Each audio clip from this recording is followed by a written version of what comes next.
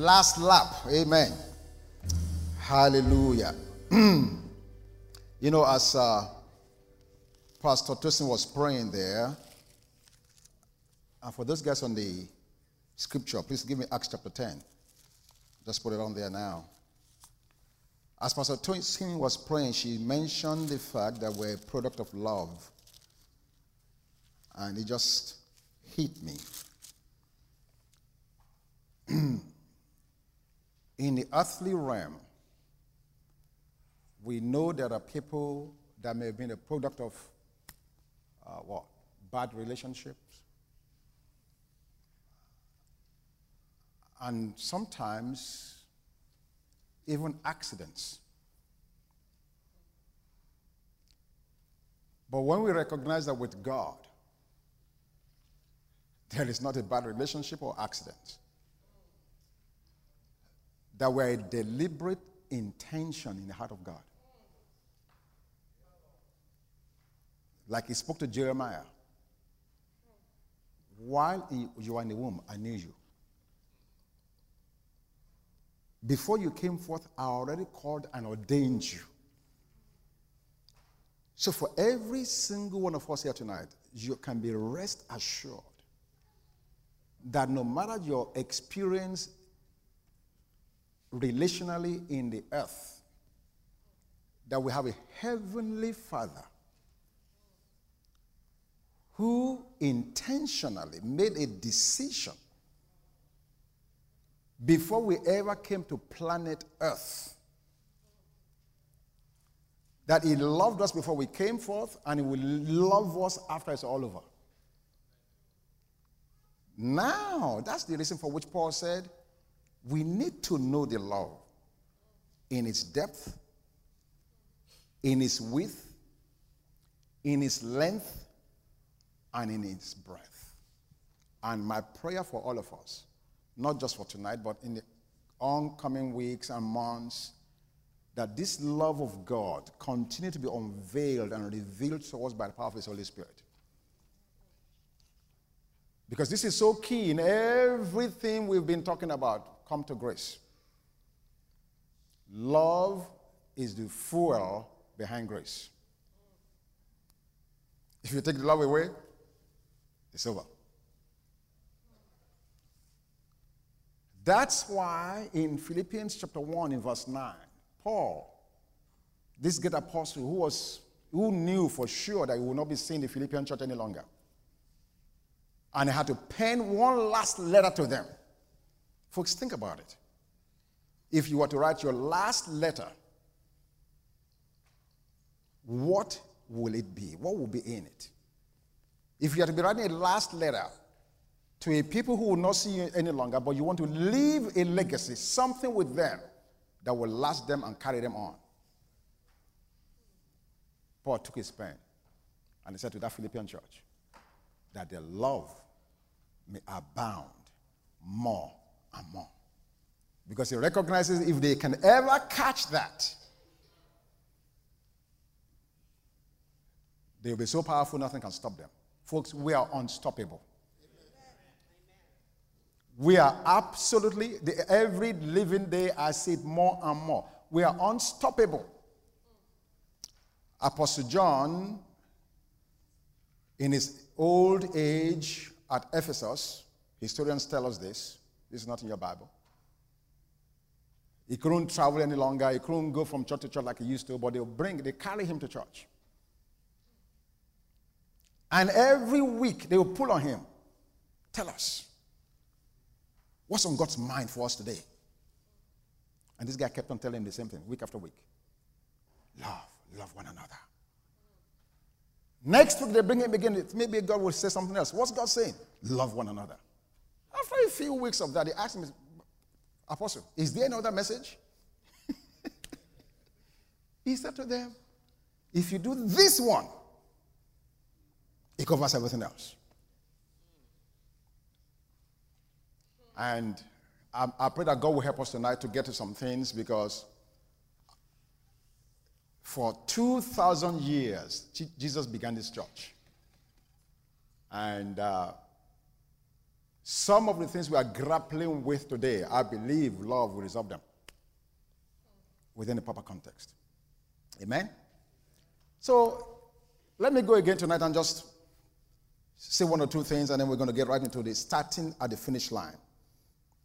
I want to say again to those of us that were not here last night that I don't want us to get frustrated or impatient with learning in this new paradigm. I'm getting a lot of questions, good questions, from well-meaning people, because this is a total different way of thinking. And so what I'm saying to us is you're not going to get it in one day. Be patient. We have good company. Apostle Peter did not get it in one day. Acts chapter 10, verse 10. Verse 10. Look at Peter. Then he became very hungry and wanted to eat. But while they made ready, he fell into a trance and saw heaven opened and an object like a great sheet bound at the four corners descending to him and led down to the earth. In it were all kinds of four-footed animals of the earth, wild beasts, creeping things, and birds of the air. And a voice came to him, "Rise, Peter, kill and eat." But Peter said, "Not so, Lord, for I have never eaten anything common or unclean." I mean, can you just hear the tone of Peter responding back to God? Peter is about to lecture God here on holiness. Are you kidding me? Do you know my pedigree? Do you know what denomination I belong to? We are the denomination of the koshers. We only eat kosher. I'm in Judaism. Do you know who are you talking to? Yep. Not so, Lord. I've never eaten anything common or unclean. And a voice spoke to him again the second time. What God has cleansed, you must not call common. This was done 3 times. And the object was taken up into heaven again. Now, while Peter wondered within himself what this vision which he had seen meant. Now, I'm reading this because I want you to know Peter gave the inaugural address at the beginning of the church. So there was an assumption that this great preacher knew what he was preaching. And yet, when God was ready to reach Europe and came to Peter, Peter's old way of thinking was going to interfere with where God was going. And my prayer for us on this last night is that our old ways of thinking will not stand in the way of us embracing our future and our destiny in Jesus' name. That every tradition that we've imbibed and embraced and received and accepted to be the norm, that the power of the Holy Spirit will destroy all of those traditions in the name of Jesus. That our minds will be open to receive the engrafted word of God by the power of His Spirit to bring us to a place of fulfillment and satisfaction, joy and liberty, where we can truly and fully become all that God has called us to be in Jesus' name. Peter didn't get it. So I'm saying to you, don't be frantic. Just be open. Okay? Years went by. Now let's go to Galatians chapter 2. Please give me this in the Message translation. Galatians chapter 2. Galatians chapter 2. From verse 16. Thank you. Now we're still talking about Peter. Now when Peter had come to Antioch, oh yes. From verse 11. I'm sorry. From verse 11. 11 through 16. Message translation. Later. This is much later. Much later from Acts 10.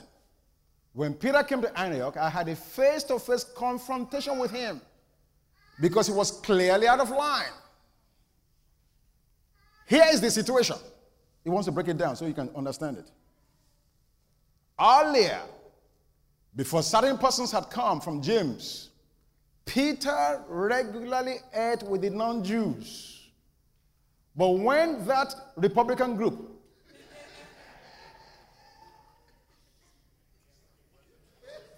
they're here. Their chief is here tonight.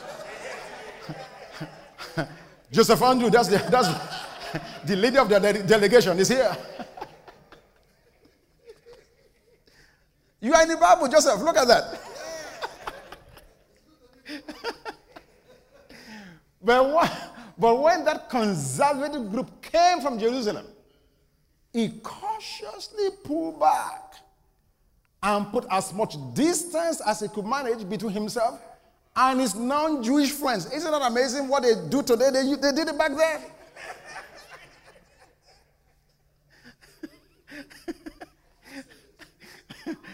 That's how fearful he was of the conservative Jewish clique that's been pushing the old system of circumcision.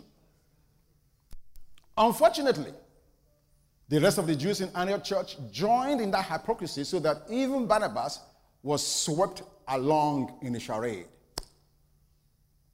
But when I saw that they were not maintaining a steady, straight course according to the message, I spoke up to Peter in front of them all. If you, a Jew, live like a non-Jew when you are not being observed by the watchdogs from Jerusalem, what right do you have to require non-Jews to conform to Jewish customs just to make a favorable impression on your old Jerusalem cronies?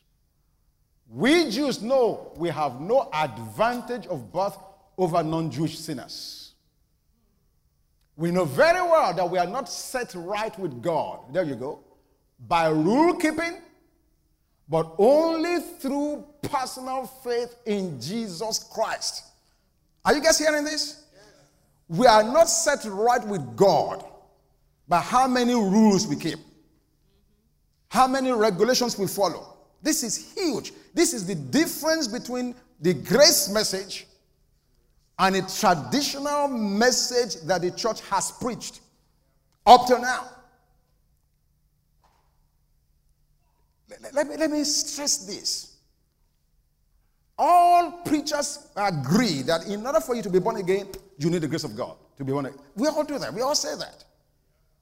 But the amazing thing is, once people get born again, we now say to them that once you're born again, from now, don't smoke anymore. Don't drink anymore. We give them all these rules and regulations, as if the Holy Spirit does not know how to guide them. So grace becomes like a credit card that we put in their hand, pending the payment based on their personal responsibilities. And consequently, what we have is a mixture. Grace got you in, but works will get you right. And that's why we are not getting results. Because God does not want mixed multitude. He does not like mixtures. He says to us, we must pour the new wine in new wineskin. Because when you put new wine in an old wineskin, the Bible says the wineskin will burst. And you will not be able to contain or keep it. That's the problem with the church. Are you hearing what I'm saying? If it took faith to get us in, apart from works, then it will take faith apart from works to get me and you to our destination. Nothing more or less than that. Jesus plus nothing is everything. This is the amazing thing about this grace message. It's not about a doctrine or Bible theology. This is about a person. And his name is Jesus. And once you get the message, when you start reading your Bible, it's a totally different book. Because now we are no longer preaching or teaching self-helps for behavioral modification. No. Jesus did not come to modify my behavior. He came to destroy the old and bring in the new. And the two of them do not look alike at all. At all. There's no resemblance whatsoever. Let me read verse 16 again. We know very well that we are not set right with God by rule keeping, but only through personal faith in Jesus Christ. How do we know? We tried it. This is awesome, man. I like Paul, man. Paul is crazy. So he's not just telling you the truth. He said, listen, how do I know that you don't please God through self-help modification? How do I know that? He was a Pharisee of a Pharisee.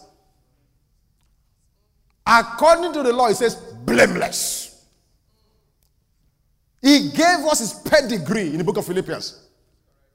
Just so you know who is talking to you. I was there. I've handled it. I've tried it. And I'm telling you, having done it, it does not work.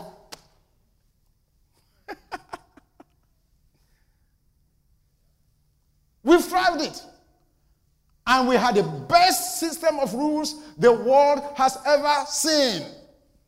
Our conservatives, they'll tell you that. Leave it up to the Republicans, they solve the world problem. Now, the day of the liberal, I'm going to get you guys. For tonight, he's the Republican Party. No, but seriously. Seriously. They had the best rules. Convinced that no human being can please God by self-improvement. I like this translation. God. So, we believed in Jesus as the Messiah so that we might be set right before God by trusting in the Messiah, not by trying to be good. Listen, if you can take anything away from this week, let me say it like this. Stop trying, start trusting. Stop trying, start trusting. Stop trying. Start trusting. That's where I am. It's a reckless abandonment, but I'm telling you, I wish I'd been doing this 20 years ago. Stop trying, but start trusting. Stop trying, start trusting. Let's say that together. Stop trying, start trusting. That's all it is. Trusting a person, Jesus Christ. He that was, that is, and is yet to come. Trusting who? The Alpha and the Omega. Trusting who? The beginning and the end. And if you will, the in-between. Stop trying, but start trusting. Amen. So that's Peter's story. So you can see from Peter's story that he did not get it right away. It took him a while, but thank God a day came when he got it. Because he now wrote to us, he said, we should grow in grace. So Peter finally got it. If Peter got it, you and I can get it. Amen. We can get it. Now, I don't want to really focus on this tonight, but I just want you to know as well, even though we're talking about grace, God's love, and the fact that God, we shouldn't be trying and all of that stuff, we should trust in. I should also throw it out there that you should recognize there are grave consequences for disobedience and sin. Grave. 1 Timothy chapter 6:10 tells us how those hearts of those people who commit sin are pierced with many sorrows. Many, not just one or two, many sorrows. And I really don't want to focus on that because you've heard enough about sin for all your lifetime.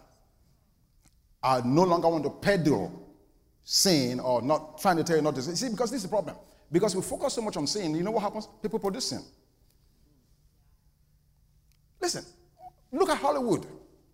Why do you think they bombard you and I with all these commercials? And they show you all kinds of things in the commercials.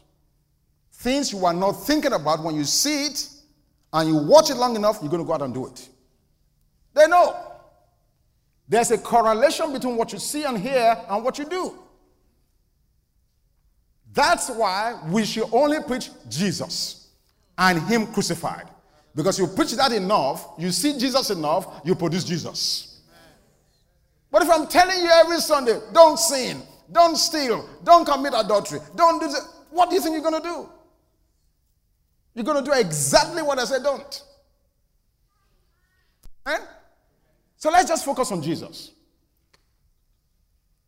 And as we focus on him, I'm very certain he will reproduce in us what he deserves for us to be. Now, one last thing I want to say, and I'm going to jump into tonight's message. I am much more confident now, a year later, than I was when this whole message began. About this issue of the fact that you cannot be lost. I threw this last night, but maybe I did not say it as well last night because I got a couple of questions on it last night. If my coming to the earth had nothing to do with me, I did not choose my parents. I did not choose the place of my birth. I did not choose the year and the day. I had nothing to do with it. I just found myself here. Okay? And peradventure, I did not like my parents. I thought my parents should have been Rockefeller.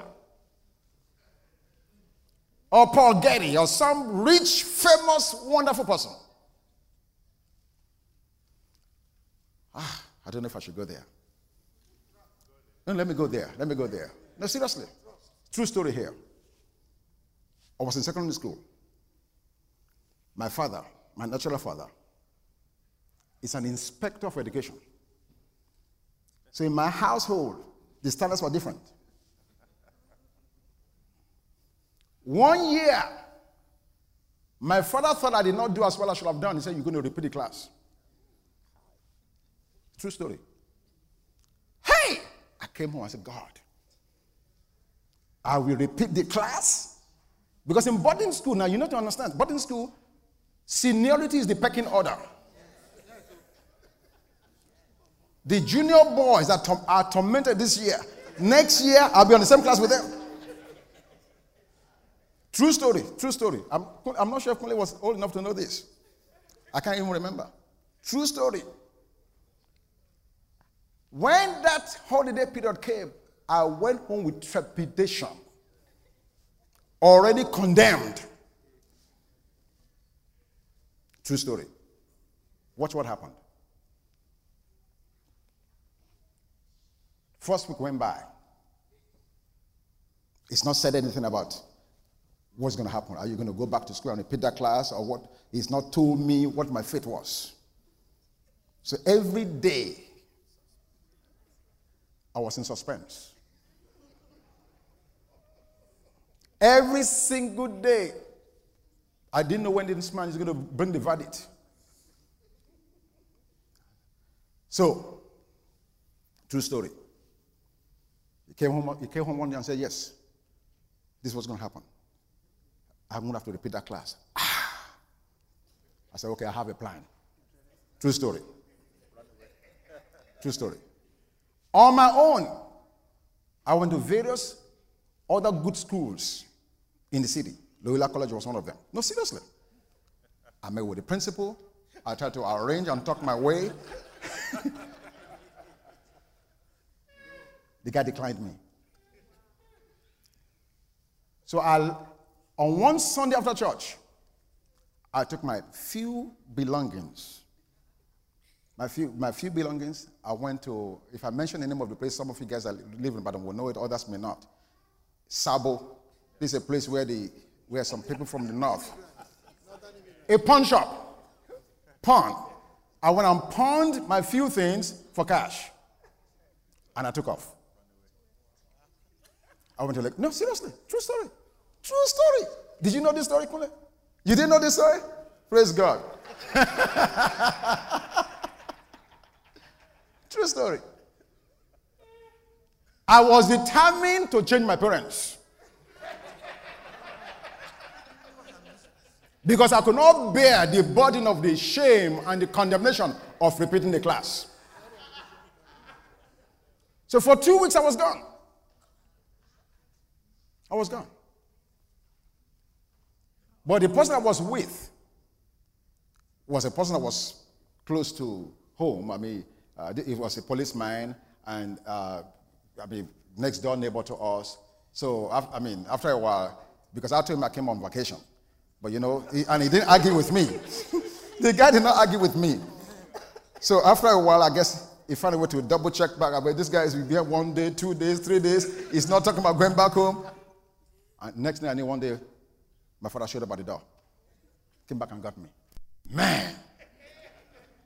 Now, I'm sharing that within the context of, you may not like your parents. You don't like what's happening in your life. You've even changed your name. You try to put a distance between you and your lineage. You put an ad in a newspaper to show for sure that I'm no longer this or that. Can that ever remove the fact that your parents are your parents?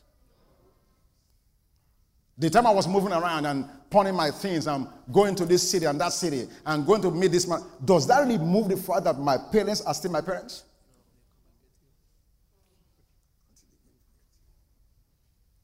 I'm saying that to say this to you. If that is so in the natural, how much more spiritually? Because he came unto his own, and his own received him not. But to as many as received him and believed on his name, he gave the power to become children of God. Not born of man. Clearly, the Bible makes it clear. Not of the will of the flesh, but of God.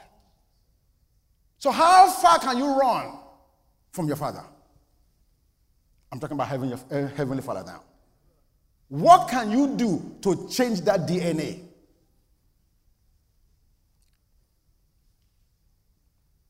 Yes, you have a riotous lifestyle. You went and live as a pig. You went and did some crazy things. Does that remove your DNA?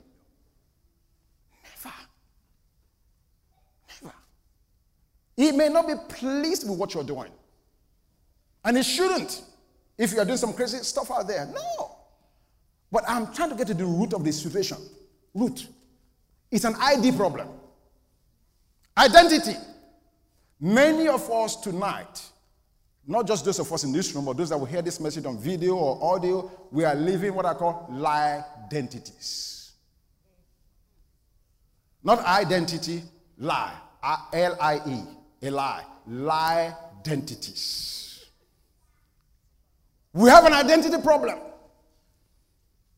Many of us have lost our birth certificates. And for some of us, the enemy has stolen it. And we are content to be in that lie identity format rather than reclaim our true identity and live as who God has called us to be. Amen?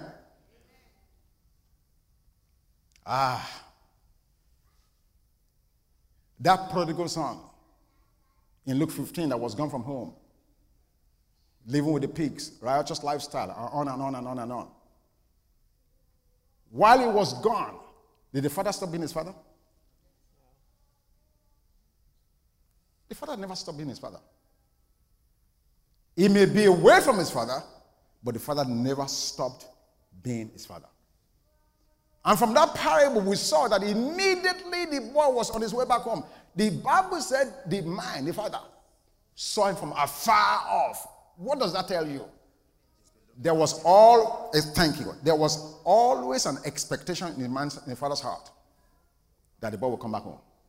But not only that, he was longing for his return. Oh my goodness. And when he came back home, he would not even listen to the boy's sad stories. And to be honest with you, in my case, when I told you that I left home, now thinking about it, my father never went there either. Not that he had this revelation, but he never did. I guess he felt that it scared me enough. And he didn't want to put the fear of man anymore in me. No, seriously. But looking at the story, the father never went there with him. That's the kind of father that you have tonight. You are a product of love, not works. God wants to deliver you and I from a performance anxiety syndrome.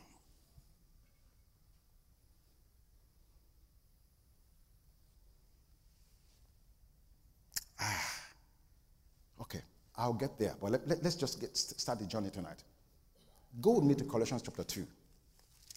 Colossians chapter 2. Thank you, Lord Jesus. Colossians chapter 2.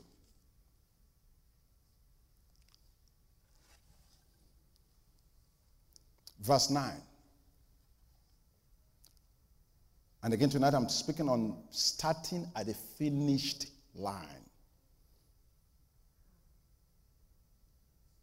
Colossians 2:9. For in him dwells all the fullness of the Godhead bodily. And you are complete in him, who is the head of all principality and power. We are complete in him. Now, we've said this before.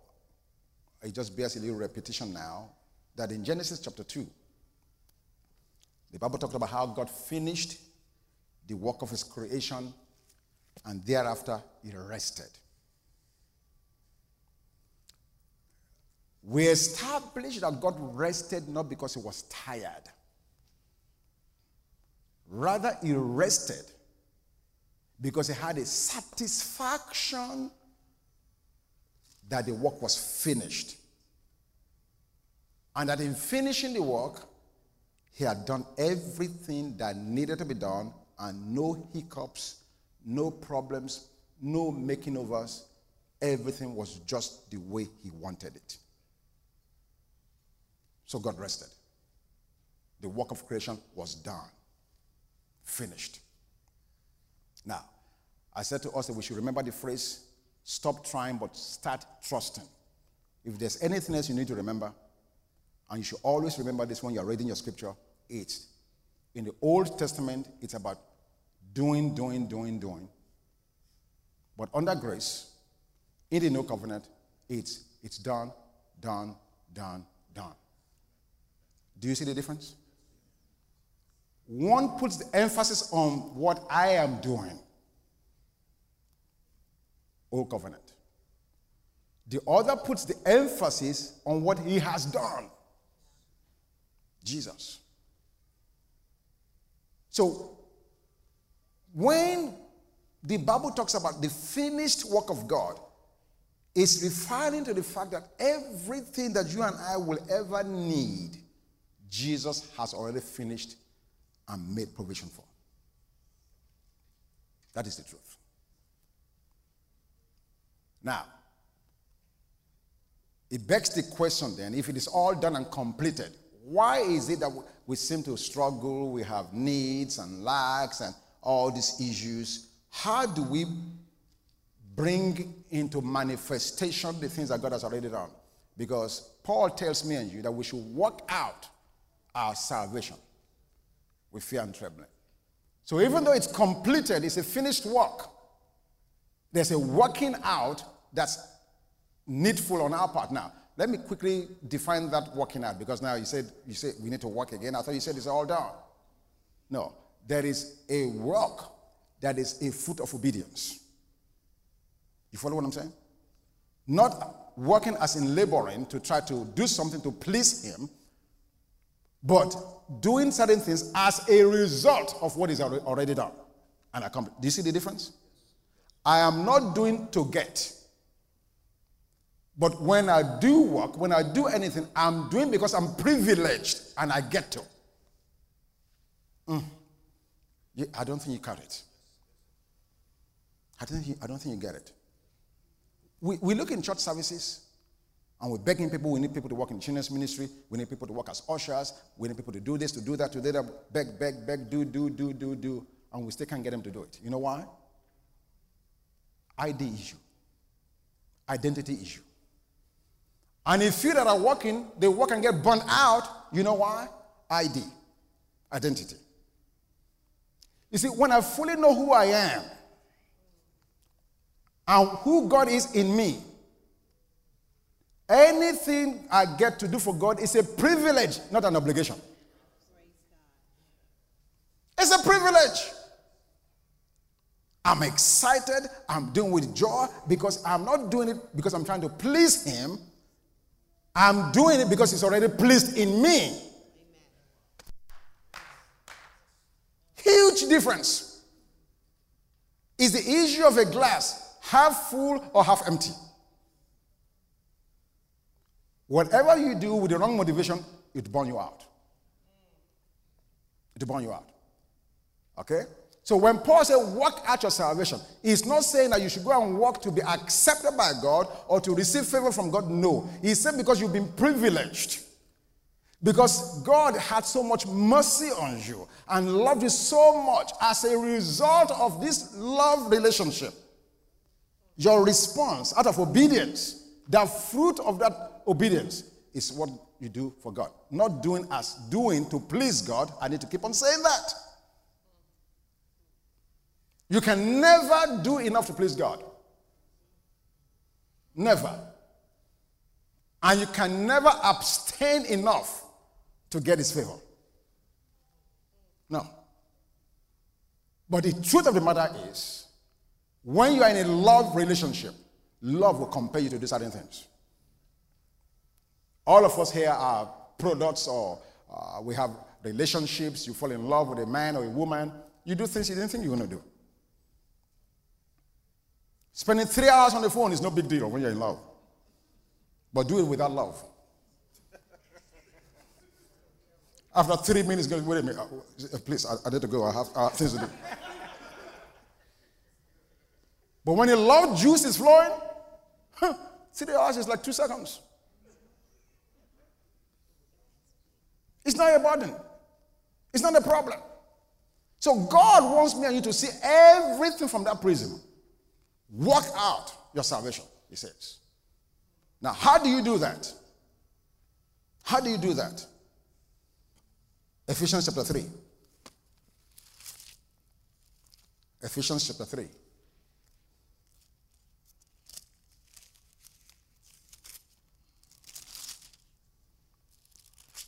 Stop trying and start trusting.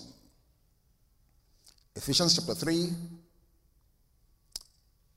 In verse 19, it says, to know the love of Christ, which passes knowledge. Why? Why shall I know the love of Christ? That I may be filled with all the fullness of God. It's not going to happen because of the things I do. But it will happen. I will grow and be able to work out my salvation when I come to know the love of Christ. That love will bring me to a place of the fullness of God.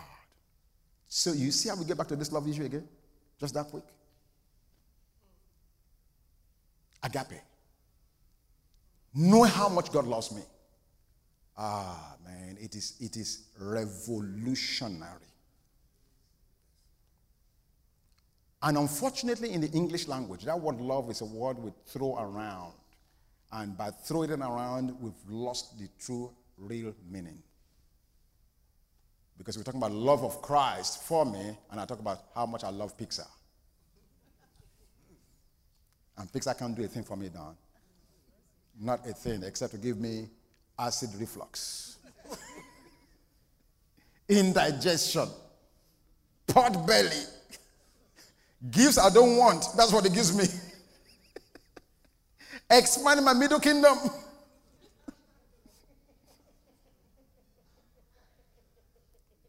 Daniel, why are you laughing? Do you like too much pizza?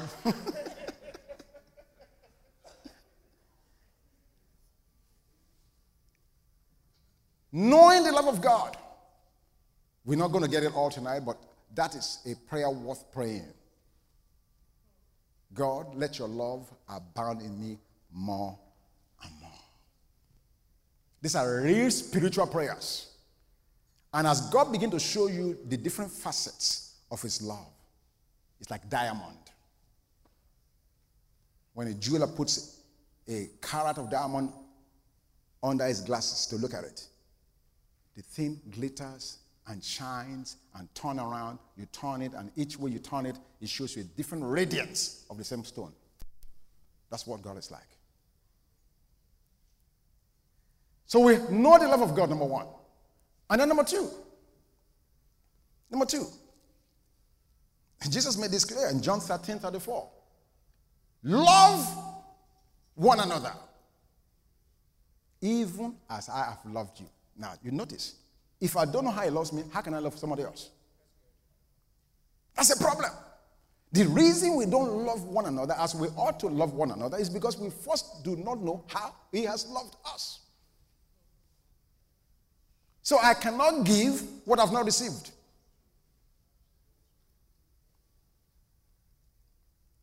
The love issue is something we can spend 10 years on. We will not scratch the surface. First, I know his love. Two, I love one another. Brother Sam, what's going on with this mic? It was not like this when I started. So one, I know his love. Two, I love one another. And then Paul tells us in Romans 13, verse 8. He says, "Oh, no man nothing, but loving one another." And he made one statement that totally, completely blew me away.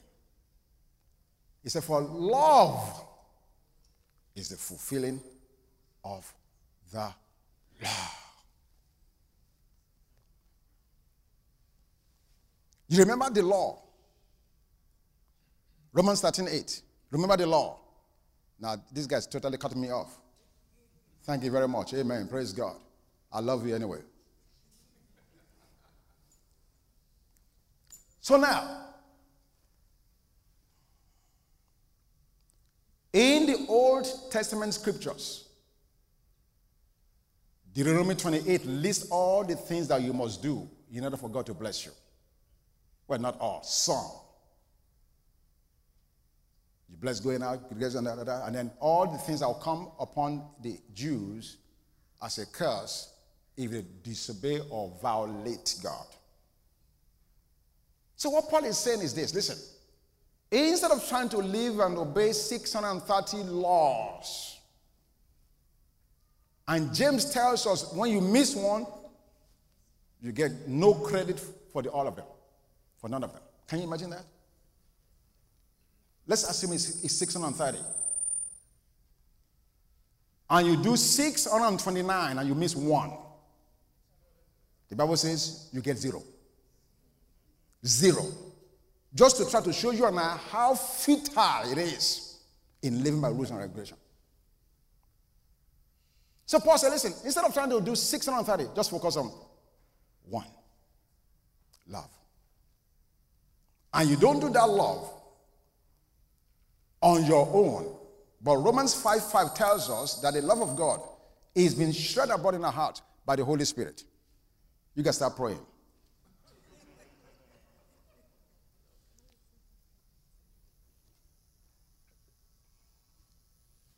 Amen. So, we know the love of God and we love others. Now, let me get back to starting at the finished line. Starting at the finished line. I said to us that God has finished it. We are completed in him, Colossians 2:10. That being the case then, it's better now, please, you guys leave it alone, please. I think it's better now. Let me just manage and cruise and just land without further tinkering. Thank you very much. God bless all of you. Amen.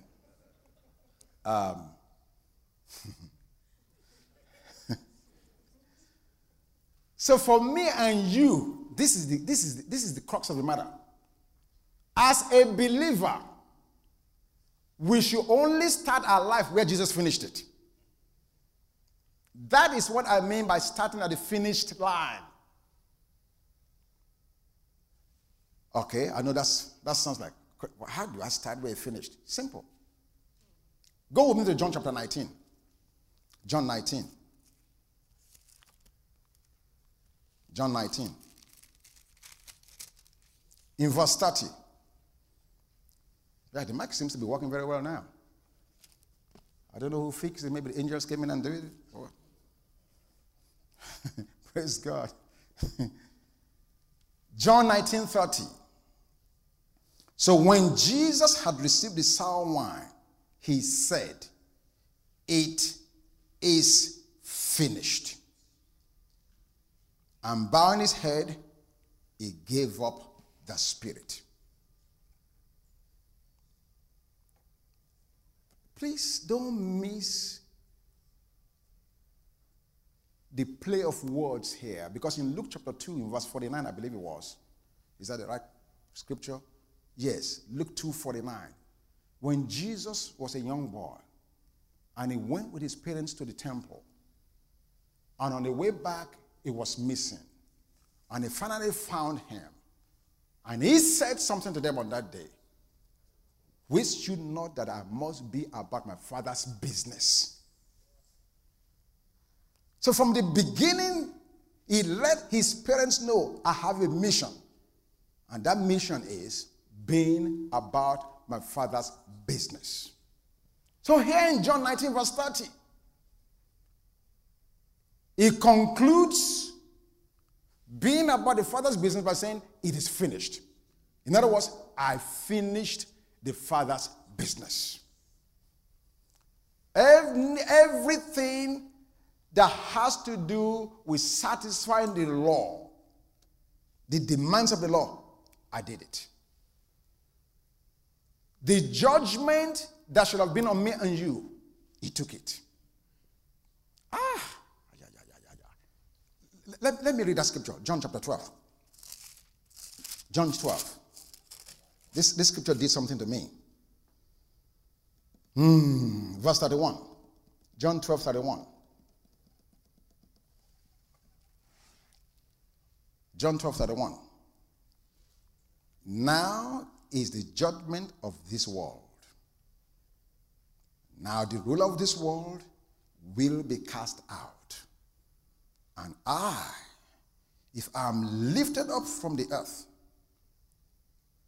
will draw all peoples to myself. Now, in my Bible, that word people is in italics, which means it's not really there in the original. And I cross-checked this in the Greek Interlinear Bible. This is what it reads. And I, if I'm lifted up from the earth, will draw all to myself. All what? What he spoke about in verse 31. All judgment. All judgment. All judgment. All judgment. Check the Greek Interlinear Bible. People is not there. People is not there. These translators, because it didn't make any sense to their head, they put people because they thought they were helping us get better understanding. They were killing the scriptures. First of all, you say, Pastor Bank, you are stretching this to make it fit. Really? Okay, let's read it the way you normally read it. And let's see if it is true. Because if the way you normally read it is the correct thing, and I, if I'm lifted up from the earth, will drop all peoples to myself. Is he drawing all peoples to himself tonight? It's not a trick question. Is he drawing all peoples to himself tonight? No. These guys that just killed those guys in France. Is God drawing them?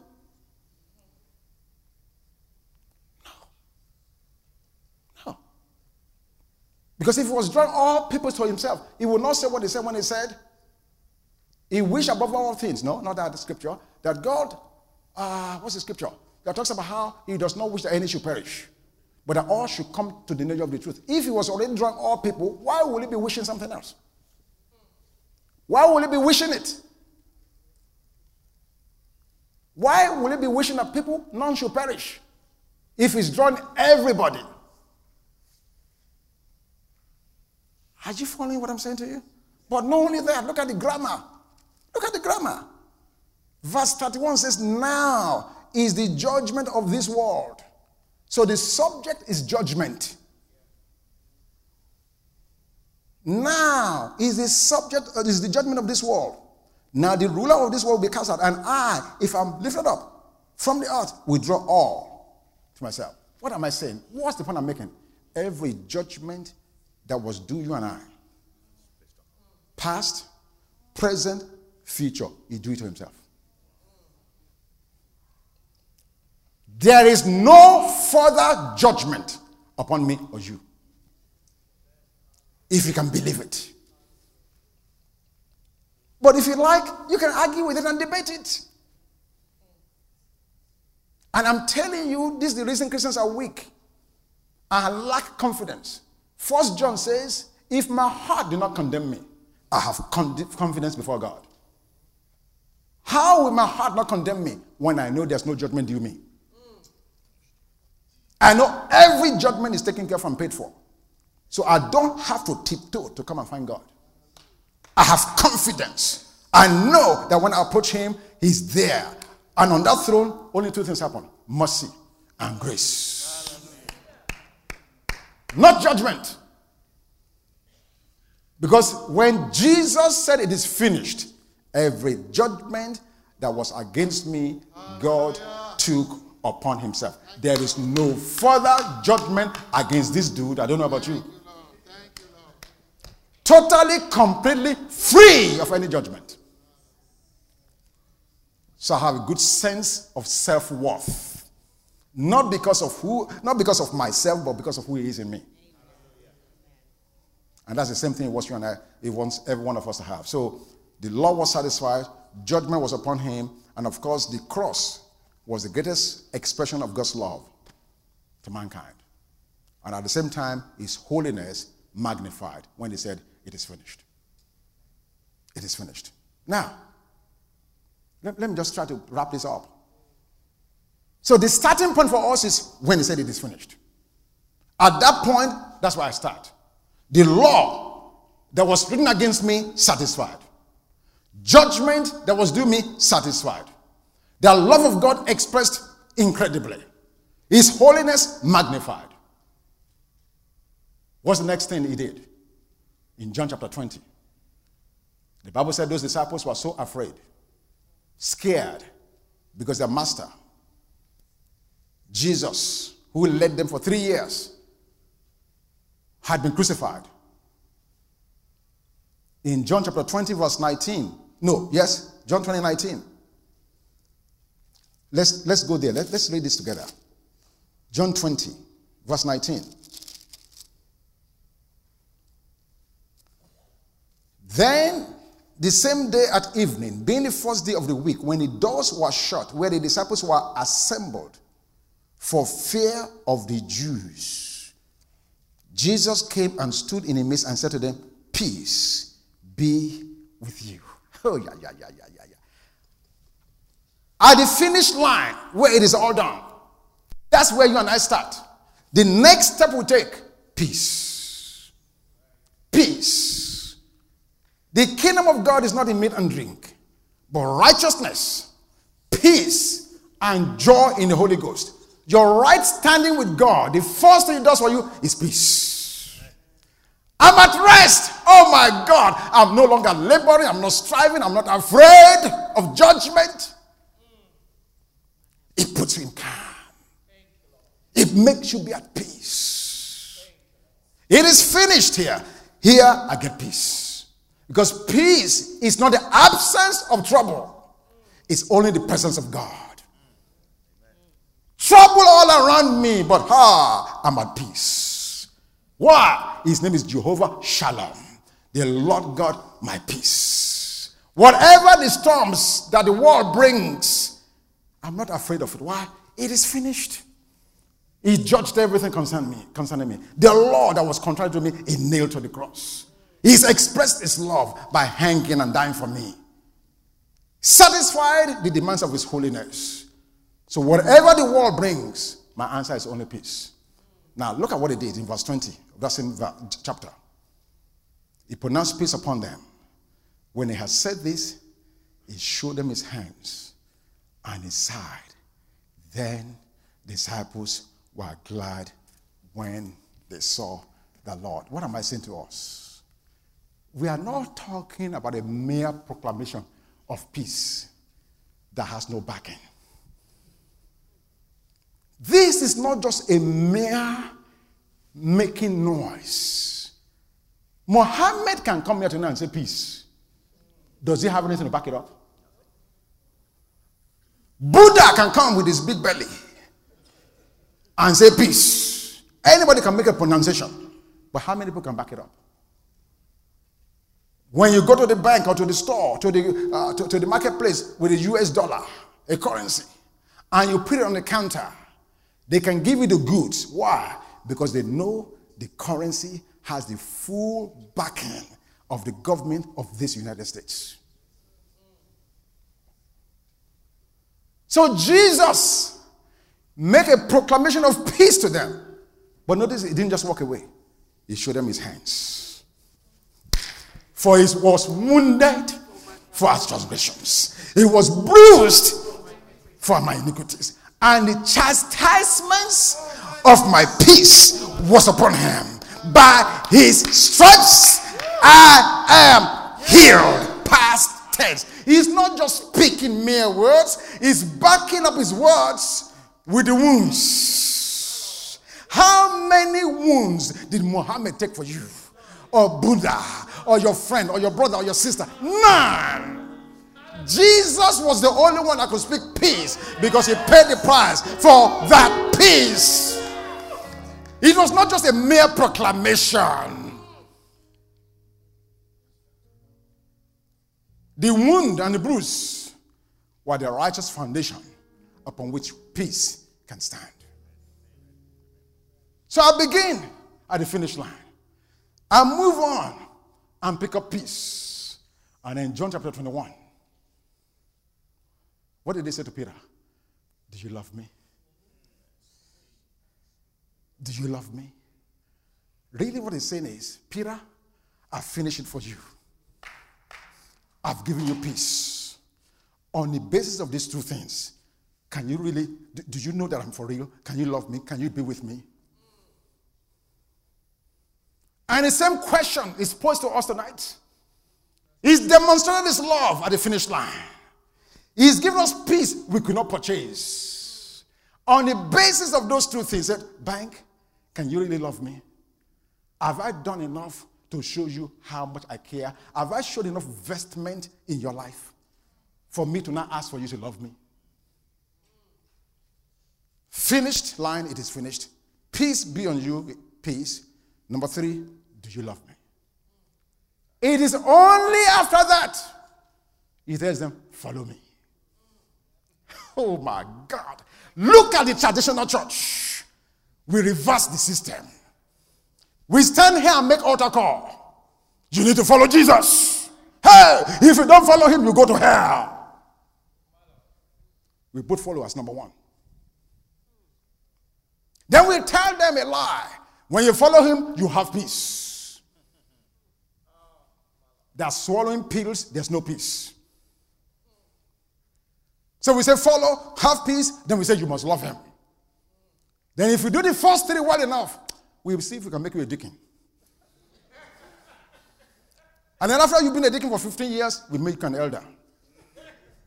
And if you start smoking tobacco, you may become who knows what, maybe a resident pastor. That's the church for you, my friend.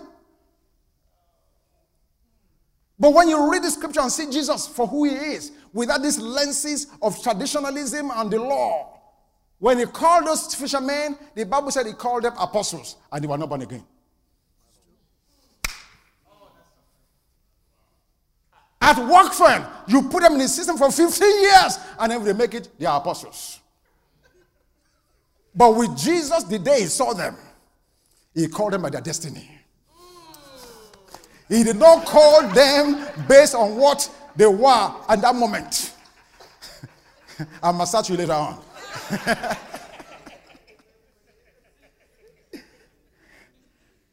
Are you hearing what I'm saying to you? Why do we continue to label people based on what we see now?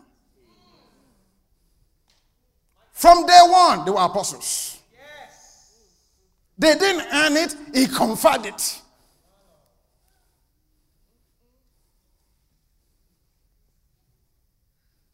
God help us. I said the issue is identity. It's identity. And at a later time, we're going to teach in that in depth. But let me just leave you with this. God knew what he was doing in Matthew chapter 3.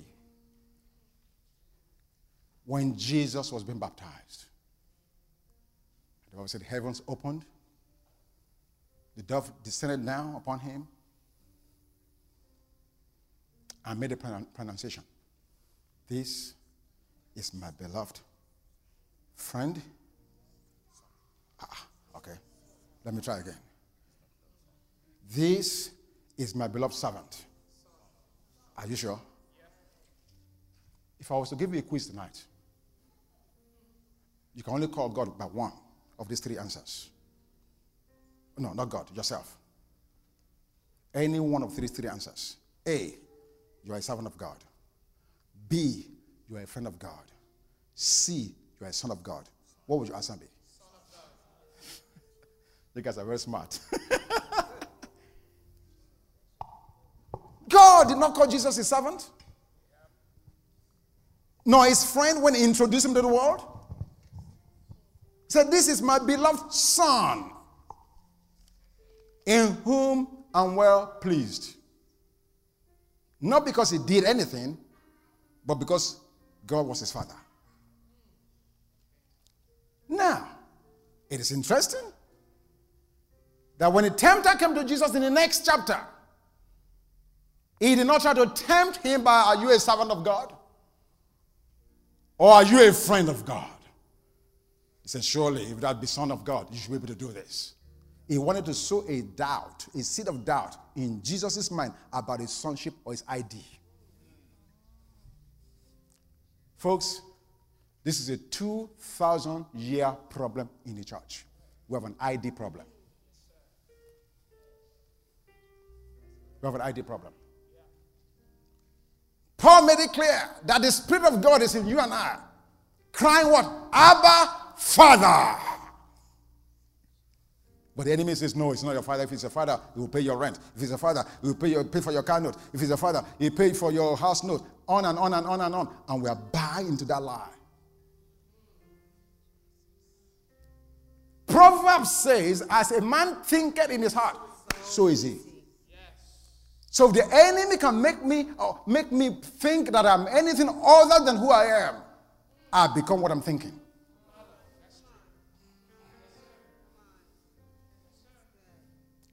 I'm not going to do all of that tonight, but let me teach 4 quick things that happens with ID. Your ID, number 1, determines your tendencies. Number 2, your tendencies determine your actions. Number 3, your actions determine your consequences. And number 4, all of those 3 become your reality. You've heard it said, I'm a sinner saved by grace. No, I'm not. I am a saint who sometimes sin. Big difference. Because a sinner saved by grace. Sinner is the word noun.